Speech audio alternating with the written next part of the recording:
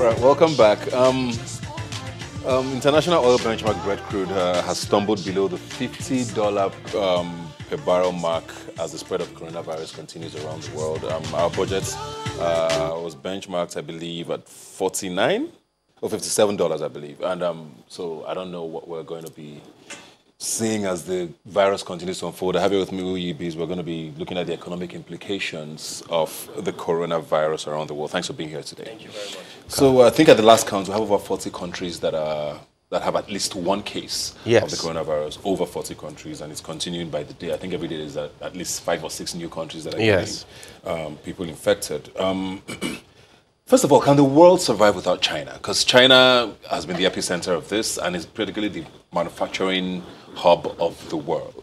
So, it looks like business might be grinding to a halt in a lot of places in China because of this. Can we survive without China? Well, China is a very significant country because the demand for oil, they have a larger market share in terms of demand for oil. Nigeria basically is a main supplier for oil in China. And when we look at the indices, with the price shift from 57 now to 47, we've lost a $10 margin in the price, cost of price per barrel. This has a significant implication in our revenue. Financial Times estimates that with every $10 loss in the price of oil, Nigeria has lost $500 million. So it's not just China is one of the world economic powers, and they are one of the largest consumption countries in terms of oil index, consumers of oil. So this has significantly affected the supply chain, and it poses as a threat, basically, because when we also look at the second factor, what's contributing to that is we have loss of human productive hours at the workplaces. Basically, it's a risk factor. What is affecting the oil industry is a risk, health hazard risk, because people cannot go to work, so workers are not churning in the productive hours. And then if we estimate at $15, right, as at today, 85,000 people, citizens in China have been affected. Now, let's assume that these people have a full-scale job. People are going to work every single day. What we are looking at is $510 million lost in 2 months if they work every single day. That's 5 working days, and they earn $15 per hour. That's 510. But if we estimate globally, which is about 100,000 right now, we've lost $600 million in just 2 months. So it is a far cry if we're still thinking that, there's a possibility we may lose money. I mean, there's a possibility economies will go into recession, especially emerging markets. And Nigeria may need to, revise some certain level of policies they've implemented. We've already seen all the reactions in stock markets around the world. Even the United States had a very sharp fall. I'll tell you what's happening, right? What's happening is that investors are losing confidence in the oil market, right? Because if the price has gone down, then what you're looking at is a loss of money. I mean, if I put $100,000 in oil stocks, I have lost money. So they have to divest from oil stocks and invest somewhere else. They don't want to lose money, and it's a virus that has no cure right now. But WHO estimates that 20 vaccines are currently being developed. So we are actually looking at the possibility of this being contained in Q3 or Q4 this year. I want to take this economic talk very, very local, because, like I said, we had our very first incident on Friday, which was 2 days ago. And I remember as soon as I heard it, I went to the store. I looked seeing price hikes. A face mask of 50 packs, or 50 in a pack that was about 750 naira became 5,000. It became 10,000. It became 12,000. I'm seeing hand sanitizers for 10,000 naira for less than half a liter. Prices have completely gone ridiculous for things like that. That's on a local level.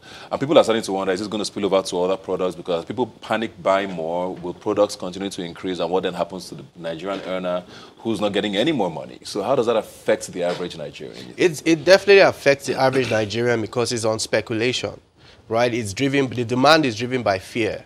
And definitely we have to rethink our strategies. I read this morning a report that the federal government Consumption Protection Agency is clamping down on stores that are actually hiking. What's happening is that people are profiteering from what's meant to be a health issue. And a lot of stores ought to be offering discounts on sanitizers, on gloves, on, a lot of health issues, a lot of health products. And that is not the case. So there has to be in terms of regulation, there has to be an intervention by state-controlled regulatory agencies to clamp down on that. Yes, Nigeria is just at the brink of a coronavirus awakening, but I believe that our health officials and agencies are on top of that. But if we're to look at what can be done constructively going forward, we need an iota of strategic planning to come into place in our health agency, a 10-year plan, a 20-year plan on preparing instead of knee-jerk reactions whenever this exactly preparing for the possibility of another outbreak. That is why we exist. We need to strengthen local manufacturing, drug manufacturing companies with tax breaks. We need to give them stimulus to actually produce drugs. And we need to provide subsidy on health for the working class and health insurance for those who are not working. Very, very quickly now, one sentence. You mentioned recession earlier, and of course it panicked me a little because Nigerians definitely do not like that word. Right. The world is looking pretty grim at the moment. People are not sure. There's a lot of uncertainty. What are you looking at going forward for Nigeria in the coming months? Well, I believe that if the World Health Organization has 20 vaccines being currently developed, we're looking at in Q4 this being controlled. So right now, Nigerians are smart, we are hardworking, we are ambitious, and therefore I believe that, we are actually going to fight this disease to a grinding halt. But apparently, our policies, we may need to be sensitive because oil revenues are shrinking. And what that means is that we have to look at the non-oil sector. And as at 2019, in Q1, the non-oil sector contributed 91.18% to our GDP. So apparently we have so much potential in our non-oil sector, and Nigeria has to divest from oil, right, and into the non-oil sector, providing tax breaks and stimulus. The federal government has to do this to actually encourage the non-oil sector and local manufacturing so that people can actually keep their jobs and the economy can get working.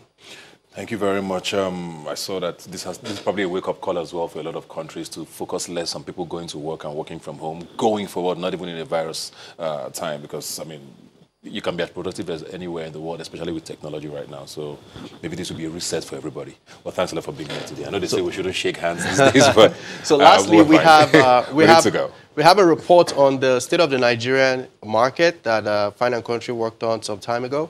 It's going to be live, so I believe everyone can come on the Fine and Country website and download it. You would see a lot of indices that you can make reference to. Thank you very much. Thank you. Well, like I always say, you can follow the conversation on Twitter. Robin Minds Now is the handle. Please follow the hashtag Robin Minds. Thanks for joining us, and I'll see you next time.